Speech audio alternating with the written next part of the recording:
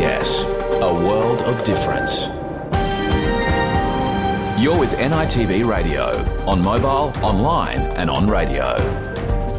We acknowledge the traditional owners of the land NITV Radio broadcasts from, the Wurundjeri Woiwurrung people of the Kulin Nation and their elders past and present. We also acknowledge all Aboriginal and Torres Strait Islander tribes and clans we broadcast to, from the mountains to the plains, from the desert to the sea, from fresh water to salt water. Yama, welcome to NITV Radio.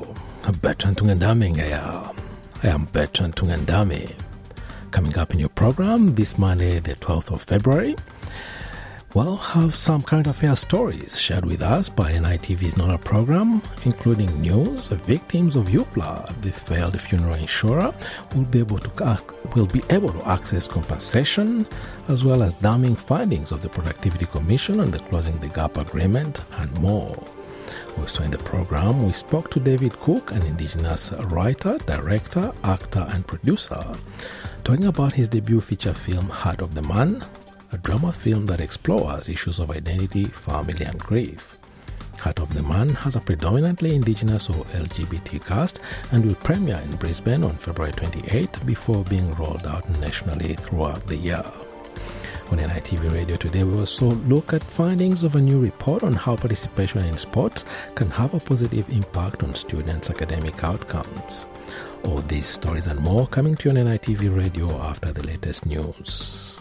Australia Day 1972 saw the first Aboriginal embassy erected outside Parliament House. The native title legislation must be amended. And they've walked this land so many times before anybody came.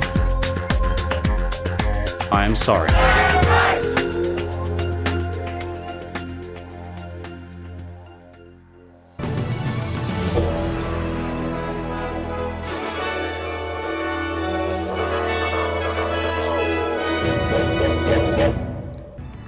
In this bulletin, a new partnership agreement announced to close the gap in New South Wales. A damning review into offshore detention contracts is released. And Egypt warns Israel it may suspend the Camp David peace treaty if Israeli troops enter Rafah.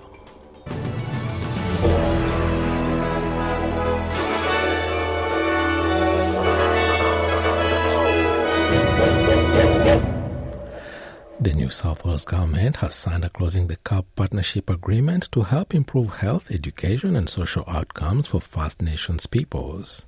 The agreement has been signed by New South Wales Premier Chris Minns, the New South Wales Coalition of Aboriginal Peak Organisations and Local Government New South Wales. The partnership agreement addresses the first reform priority in the Closing the Gap National Agreement, the establishment of formal partnerships and shared decision-making. John Lear, co-chair of the Coalition of Aboriginal Peak Organisations New South Wales, says achieving this level of partnership requires a sustained commitment to overhauling government processes around decisions relating to First Nations peoples. The progress made across the last 3 years is indicative of what we can achieve with legitimate and ongoing engagement from all parties, and I look forward to continuing to break ground in this space. New South Wales is the second jurisdiction after South Australia to formalise a state-based partnership under Closing the Gap and the first to involve local government. A New South Wales government support program for women who live outside major cities, are Indigenous, veterans or face other challenges finding work has been extended. A new round of grants has been made available under the state's Return to Work Pathways program, providing up to $2 million to support women to train for and get jobs. A damning review has revealed that companies suspected of bribery and money laundering secured substantial government contracts through the nation's offshore processing system. Home Affairs Minister Claire O'Neill released the report by former ASIO boss Dennis Richardson. Dennis Richardson's review is released by our government today, and it is an extraordinary document. This extraordinary document dictates a decade of contracting between the Home Affairs Department under Peter Dutton which saw hundreds of millions of dollars potentially funneled into companies which were using that money to undertake criminal wrongdoing. We are talking here about things like the trafficking of drugs, the trafficking of human beings, the subversion of sanctions against Iran and other criminal activities. Now, this report raises some very important questions for Peter Dutton. This is a system that he set up under the Home Affairs Department. The review did not find any evidence of ministerial involvement in the regional processing contracts or procurement decisions. The federal government says employers are expected to exercise their common sense when applying the right to disconnect workplace reforms. Following criticisms arguing the reforms may bring an end to flexible working arrangements, Federal Minister Tanya Plibersek told Seventh Sunrise that the laws are about making sure you are not on call 24 hours a day. The opposition says it will scrap the workplace reforms if the coalition returns to government after choosing not to vote against amendments that consider breaches of the reform a criminal matter. Federal MP Mark Thistlethwaite says the government will make those amendments this week. The opposition refused to allow some sensible amendments to that legislation in the Senate last week. When the government attempted to move amendments that removed penalties from that legislation, the opposition refused to grant leave to the government to move those amendments.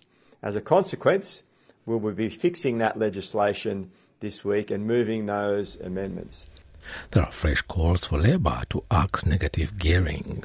The Greens will push Labour to reconsider the tax concessions as a condition of their support for the Help to Buy housing legislation. Negative gearing allows investors to deduct losses from assets against income, most commonly used for property investments. Greens leader Adam Band says negative gearing is unfair for first home buyers. Labor's scheme helps 0.2% of people who want to buy a home while pushing up prices for everyone else. You shouldn't have to win a lottery to buy your first home. The Greens will push Labor to axe these billions of dollars in tax handouts to wealthy property moguls that are denying millions of renters the chance to buy their home. Egypt has warned it may suspend its peace treaty with Israel if Israeli troops enter Gaza's densely populated border town of Rafah. The threat arose after Prime Minister Benjamin Netanyahu deemed sending troops to Rafah necessary to win the 4-month war against Hamas. Over half of Gaza's 2.3 million population has sought refuge in Rafah, crowding into sprawling tent camps and United Nations-run shelters near the border. Mr. Netanyahu has told US network ABC civilians in Rafah could flee north to areas that have been cleared by Israeli army. Well, Rafah is a very small percentage of Gaza, and I think it's about 10% or 15%. I mean, the estimates... Enough area north of Gaza that has already been cleared. No, well, the areas that we've cleared north of Rafah are plenty of areas there, but we are working out a detailed plan to do so. Iran is marking the 45th anniversary of its Islamic Revolution. Thousands of people have marched through highly decorated streets and major squares. In the capital city, Tehran, crowds have carried placards with "Death to America" and "Death to Israel" printed on them and burnt the flags of these two countries. The military has shown off some of its missiles, and a paratrooper has jumped from a plane carrying a Palestinian flag. The celebrations are being held amidst tight security, following an attack 1 month ago by IS in central Iran that left at least 95 people dead. Iran blames this attack on the US and Israel. Republican presidential candidate Nikki Haley says Donald Trump's statement that he would encourage Russia to attack NATO is irresponsible. At a rally in the southern state of Carolina, Mr. Trump said that he'd go as far as to encourage Russia to attack any NATO member country who had not made sufficient financial contributions to the alliance. The chief executive of one of Nigeria's largest banks is believed to have died in a nighttime helicopter crash in the desert in the United States over the weekend. Herbert Wigwe, the chief executive of Access Bank, was among the 6 people on board the helicopter. All aboard perished in the accident that occurred in the desert in the western state of Nevada, not far from the border with California. The crash is initially proving to be difficult to investigate as the helicopter did not have a cockpit flight recorder or a data recorder and was not required to have these. Michael Graham, one from the U.S. National Transportation Safety Board, says the weather may have played a role in the accident, but the remoteness of the location means this can't be confirmed as yet. It was reported by witnesses that there was rain with some wintry mix.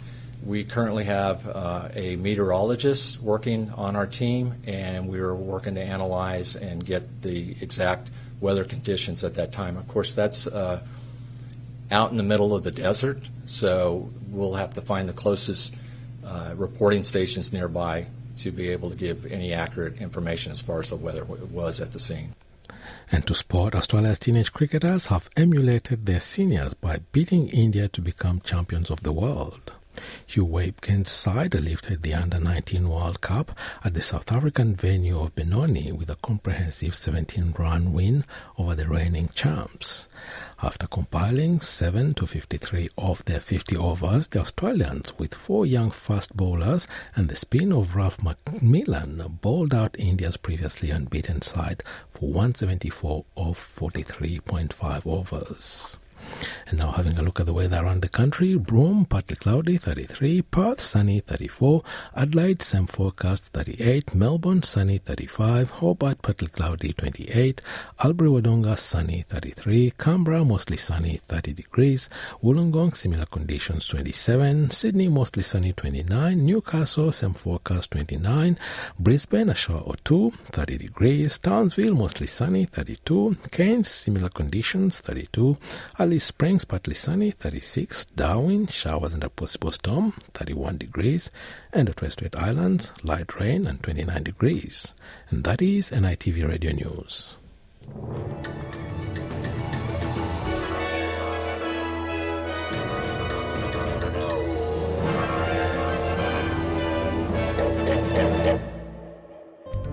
NITV Radio, Monday, Wednesday, Friday at 1 p.m. or anytime online. Welcome back. I'm Bertrand Tungandame and you're listening to NITV Radio, broadcasting from Naarm on the Kulin Nation this Monday afternoon. Coming up next, conversation with David Cook, an Indigenous writer, director, actor and producer. And he'll be talking to us about his debut feature film, Heart of the Man, a movie that explores issues of identity, family and grief.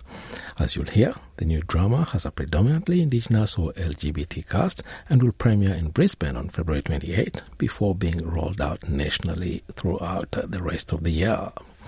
On NITV Radio today, we also look at findings of a new report showing how participation in sports can have a positive impact on students' academic outcomes. But first, some current affairs stories are shared with us by NITV's NOLA program.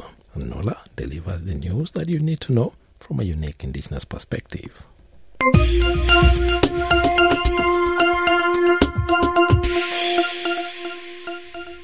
The key national agreement to address Indigenous disadvantage is destined to fail without fundamental change. That's the message from the Productivity Commission in a scathing new report on closing the gap. Consecutive federal governments from both sides of politics have promised their policies will make a difference. But community-controlled organizations who've long warned of problems say they've now been vindicated. Emma Kellaway reports. It's the result of 15 years' worth of political pledges. Well, without change, the gap will not be closed in our view. That's the conclusion of the Productivity Commission's first 3-yearly review of government action on the Closing the Gap Agreement. Measures focusing on increasing life expectancy, reducing overrepresentation in prisons and improving access to education and employment, all falling behind. There are too many instances where governments will come to the table with a predetermined outcome or solution and expect that Aboriginal and Torres Strait Islander people will agree to that.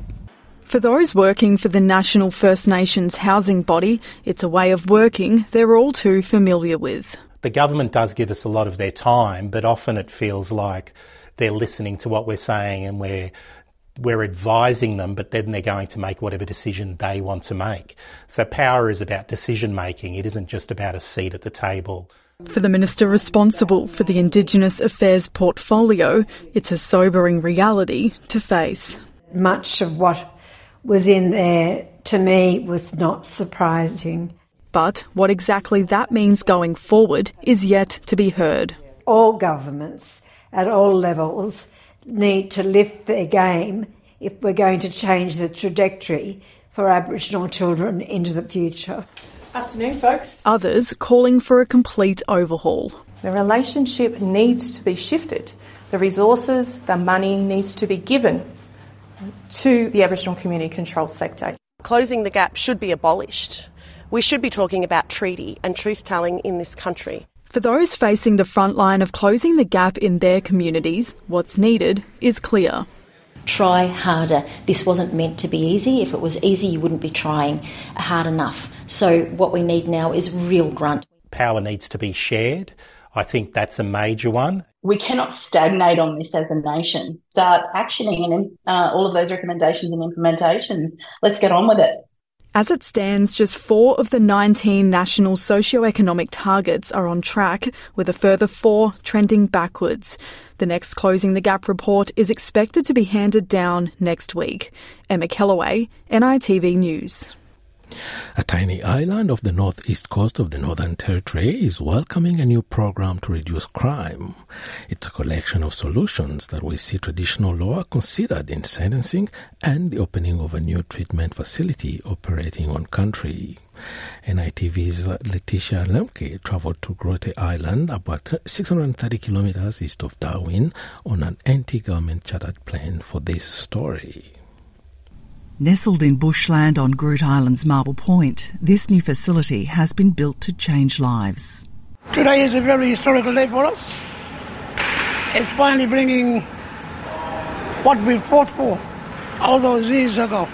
With just weeks until opening, construction is continuing at this new Anandiliaqua Healing Centre. Some of the most influential stakeholders and lawmakers in the Northern Territory have come to view the site. It's something elders have been lobbying for decades. We feel like we're working together and helping each other for the future to go on and bringing our people home from the prison. This is the first time I'm very proud of myself to be working with the Justice Group. The 32-bed facility is an alternative to custody. Built with funding from Land Council, governments and philanthropic donors, it will offer a broad range of programs, from addiction and trauma treatment to courses in literacy. New law and justice groups will work with judges on sentencing to include pathways to these programs and to consider traditional law. The community will come up with some of the solutions that they think are going to work for that person and for the community. So it might be a special kind of community work where they repay the community for something that they've damaged or something that they've stolen. Elders believe making Anandiliaqua people accountable to traditional law will reduce crime and empower local leadership. As we move through that dark cloud of the failed referendum, it is initiatives like the law and justice groups, like the community courts, like the healing centres and alternatives to custody that reinstate the hope and aspiration that many Aboriginal Territorians have been searching for. And that is a commitment that we will not walk away from. The Northern Territory Government says it's committed to empowering other remote Aboriginal communities like this one, with alternative to custody models being mapped out for the Big Rivers region and Central Australia. The Aboriginal Justice Agreement that these projects sit under is yet to be fully funded, but the Attorney-General says he remains committed to the objectives. In Anurrugu, Letitia Lemke, NITV News. Thousands of First Nations people ripped off by disgraced insurer UPLA, previously known as the Aboriginal Community Benefit Fund, will soon be able to access compensation under a new government support program. For decades, the insurance company made millions selling funeral policies, taking payment through Centrelink while targeting mob in regional and remote areas before its collapse in 2022. Emma Kellaway has the details. Sad news and sorry business is such an important part of our culture. ads targeted at First Nations families. For decades, the Funeral Fund took thousands of dollars from mob seeking insurance for end-of-life arrangements. Despite a constant flow of complaints, it continued to operate until its collapse in March 2022, leaving many out of pocket and without cover. They were devastated that the company wasn't Aboriginally owned. They thought and believed, they felt misled, they felt harmed. They were also devastated by the fact that they thought the company was a good company because it was allowed on Centrepay and on Centrelink. Today, a welcomed sign of relief after almost 2 years of uncertainty. We had a responsibility to make sure that people who were dreadfully affected have and will receive payments. A $97 million support package from the federal government starting from July this year. Up to 13,000 people stand to benefit from the scheme, which applies to anyone who held an active policy with UPLA on or after the 1st of August 2015. There will be the capacity for people to reinvest in a low-cost funeral scheme or take a cash payment. That will be their decision. Financial counselling will also be made available. The program set to run for 2 years. It's going to allow them to stop hurting and make a choice of a funeral product that they can move forward with and have faith in. Emma Kellaway, NITV News. And that's all for the stories shared with us by NITV's NOLA program. NOLA is a current affairs program that delivers the news that you need to know from a unique Indigenous perspective. Time for a break. When we come back, we explore Heart of the Man, a new Australian drama by Indigenous writer, director, actor and producer David Cook. Stay tuned. Join the conversation on radio, online and mobile. You're with NITV Radio. Next, a peek into the making of Heart of the Man, an uncompromising tale of boxing, family and identity. NITV Radio, share our stories on Facebook. Time to talk about a new Australian drama, Heart of the Man, that will be premiering in Brisbane on the 28th of February. The movie is described as tough, yet uncompromising. To explore Heart of the Man, I'm joined by director, actor and producer David Cook. David, welcome to NITV Radio. Thank you so much for having me. Very, very excited to be talking with you. Yeah, you're not only the director and producer, you also play one of the key roles. What was the initial spark or idea that led you to the creation of this film? Yeah, I think I've always been drawn to boxing films, you know. That story of the underdog is something that I've loved. This story was very much one that's close to home. So a lot of my life story is sort of bleeding through the characters. So when I decided to make a feature film, I felt it was, you know, something that I needed to do as opposed to something that I wanted to do. So, you know, it was only right to make Heart of the Man and talk about, you know, this story and my life story through there. So the spark really came from just a yearning to tell my story and sort of be honest with myself for my debut feature film. The movie is not just about boxing. It's a movie that delves into other social issues and issues of identity and love and so many things wrapped into this movie.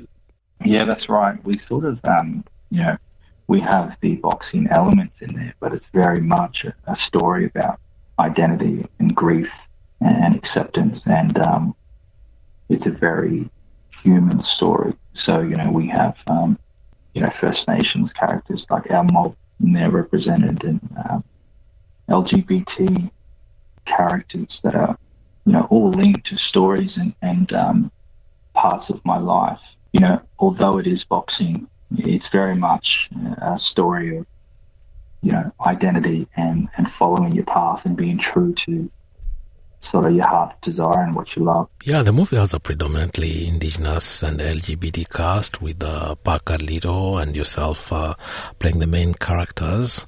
I had the privilege of previewing the movie, and I can say The acting is fantastic, really, really very, very powerful. But can you tell us about your casting process and what you're looking for from your cast? So, doing some acting myself, you're always working with different talent on productions. And thankfully, I'd worked with most of my actors before. So when I was writing the film, I almost was writing with them in mind. And then once we started auditioning, they were the sort of first people who got the script. And thankfully, they were really excited by it.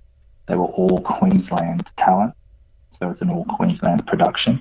So the casting process really sort of started internally with people I'd worked for, people I'd worked with. So you already have that trust and rapport as an actor. I'd worked with Parker on an independent feature before, so when you've acted with someone, you've been vulnerable with them. You sort of emotionally, invested in them.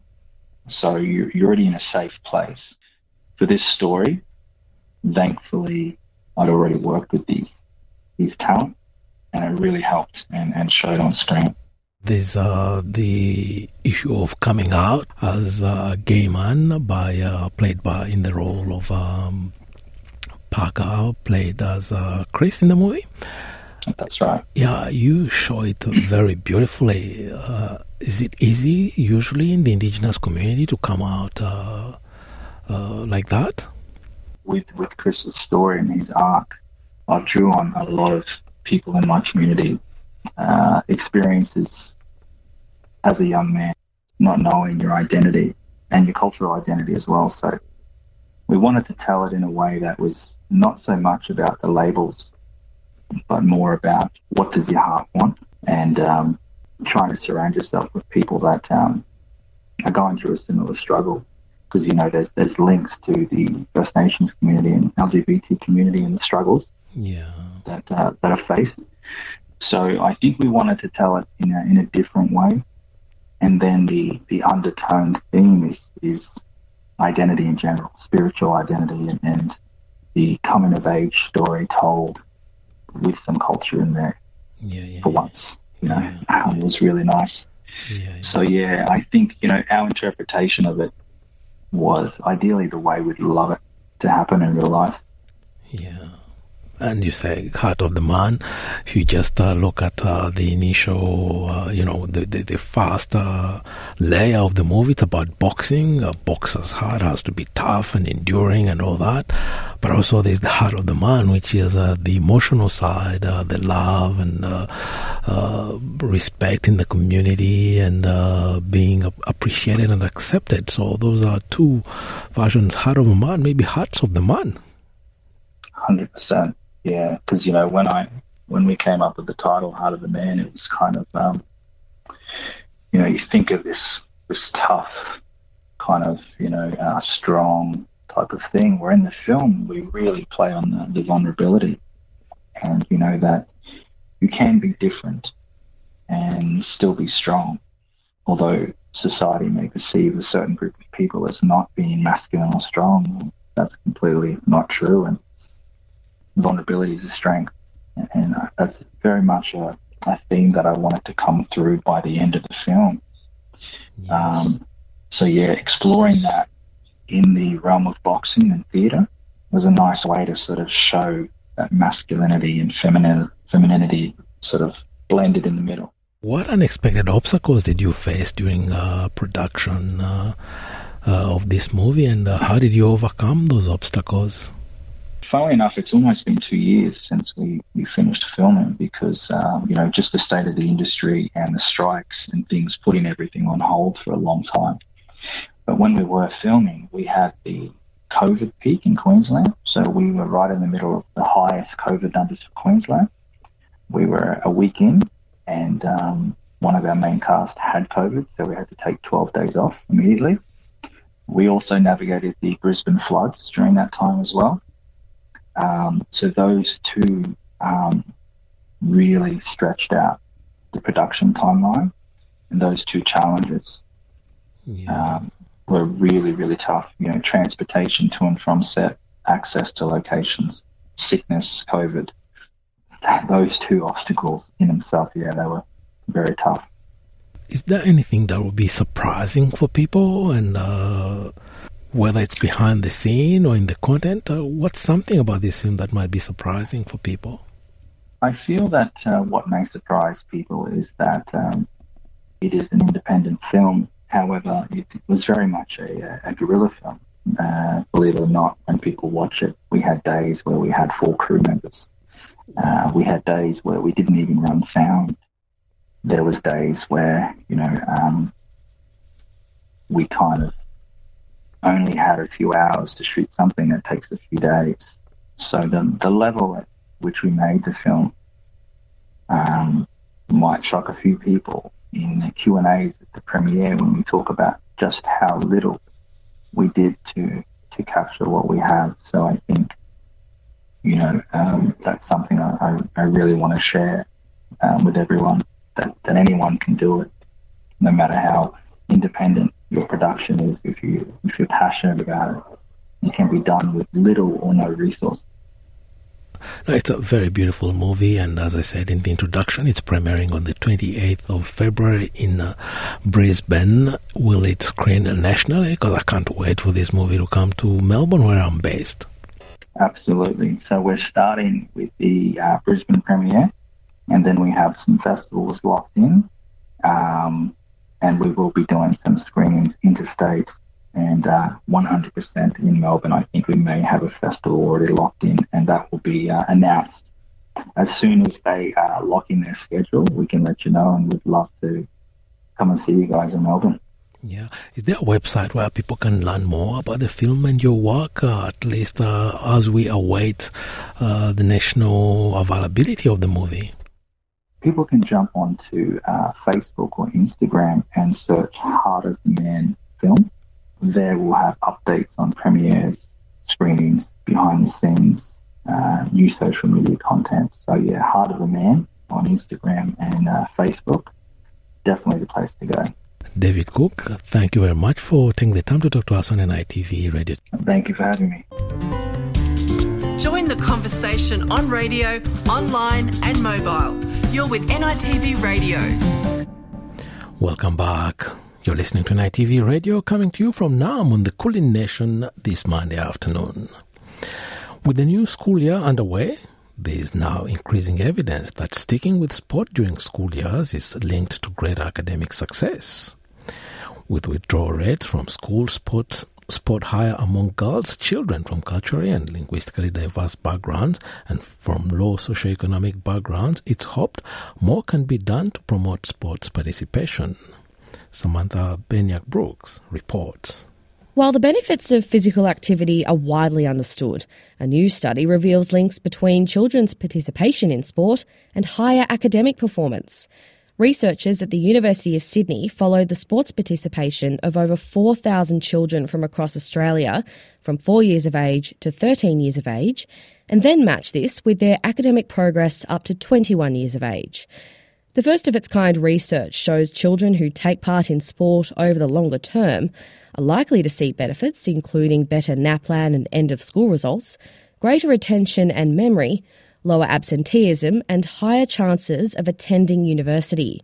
Lead author Dr. Catherine Owen says the results show how important it is for children to participate in sports. Team sports really builds social connections and peer bonding and friendships, and like a really strong sense of belonging, which is really important for kids. And I think that's why those specific academic benefits come from team sports, because they're more motivated to go to school and they're more likely to want to go to school to see their friends, and just having that sense of belonging is so important for those specific outcomes. Despite the benefits being applicable across the board, Dr. Owen reveals some members of the community are more likely to withdraw from sport. In our overall analysis, we found that 50% of kids continue playing sport throughout their childhood, 25% drop out, and another 25% don't participate at all. And we found that kids who were from, first of all, low socioeconomic status areas, culturally and linguistically diverse, and also girls were the least likely to continue participating. They were most likely to be in the non-participants or drop out. The Centre for Multicultural Youth in Victoria runs sport programs for young people from refugee and migrant backgrounds to build a sense of belonging and develop connections in the local community. CMY's initiative, the Centre for Multicultural Sport, aims to bridge the gap between the sporting world and Australia's multicultural communities by supporting organisations to be more inclusive. CM Sport Manager Simon Rodder has told SBS News the structure of Australia's sporting system creates a barrier to entry. They come from countries where sport's largely played informally, and they come to this country where, to go join your local club, you have to train 2 nights a week, you have to pay a membership fee that goes to the state body, that goes to the national body. There's a rigid structure to the Australian sporting system, and that, again, particularly with new and emerging communities having larger families, that's a bigger impost on costs for young people. Dr. Owen says sport may be seen as a less important activity for some families. For families who speak another language at home, sport may not be a priority for them. They have a lot of other stresses and priorities and things on their mind that they are focusing on, and not so much on putting their kids into sport. And also in their culture, it may not be as important to them. Mr. Rodder believes more can be done to get migrant communities into sport. Their priority is education, and so they don't see the benefits. And I think that needs to be a community-wide education process, even in settlement services, where families are explained about the benefits of being physically active, not only academically, but also for social connections, professional connections, to be able to build networks. Dr. Owen adds the costs are also an issue for many. Sport can get very expensive, and especially with the cost of living going up these days, it becomes a lower priority for parents, and so they pull their kids out of sport because it's so expensive. Especially for young girls, they start losing interest. Girls especially, they want to play sports for fun, they want to be social, they want to connect with their friends. And when they start hitting adolescence, there's not as many social fun options for them. Chief Executive of the New South Wales Office of Sport, Karen Jones, adds many girls struggle with body image issues. A universal barrier across all the life stages of women is that fear of feeling intimidated or embarrassed to actually exercise in public.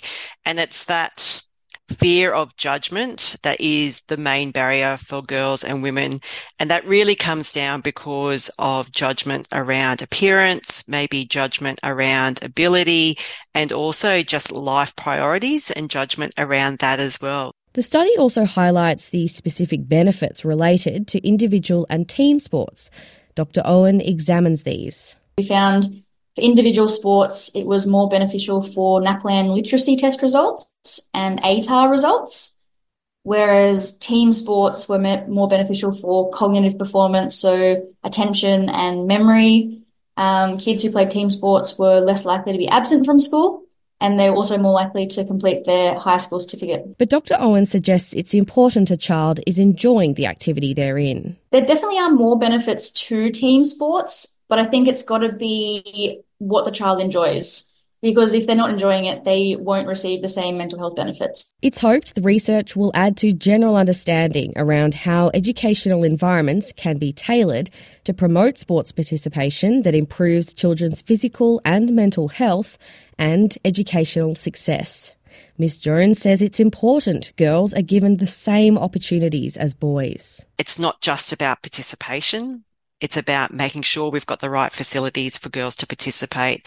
It's about making sure that we've got representation of females across all aspects of sport, whether that be as participants or athletes, through to coaches, through to officials, through to administrators. Mr. Rodder says there's more to be done around understanding unconscious bias in sport and how it impacts representation of multicultural communities. We need to reflect our community better and understand that when you're creating those safe cultural environments, a lot of it's to do with images that you have around the sports club, programs you run, trying to reduce the amount of alcohol that's served, creating environments that are more welcoming to diverse communities. Dr. Owen notes it's vital young people stay active, even just for their general well-being. Schools making it more of a priority and placing more emphasis and importance on sports. But then I think it's also got to be coming from the parents. There's got to be parental support and encouragement. Samantha Beniak-Brooks, SBS News. NITV Radio, on radio, online and mobile. And that was Kuri Man by Warumpi Band ending today's program. NITV Radio will be back on Wednesday and Friday with more news and stories from right across the country. I am Bertrand Tungandame, thanking you for your company this Monday afternoon. Till next time, bye for now. Yalu.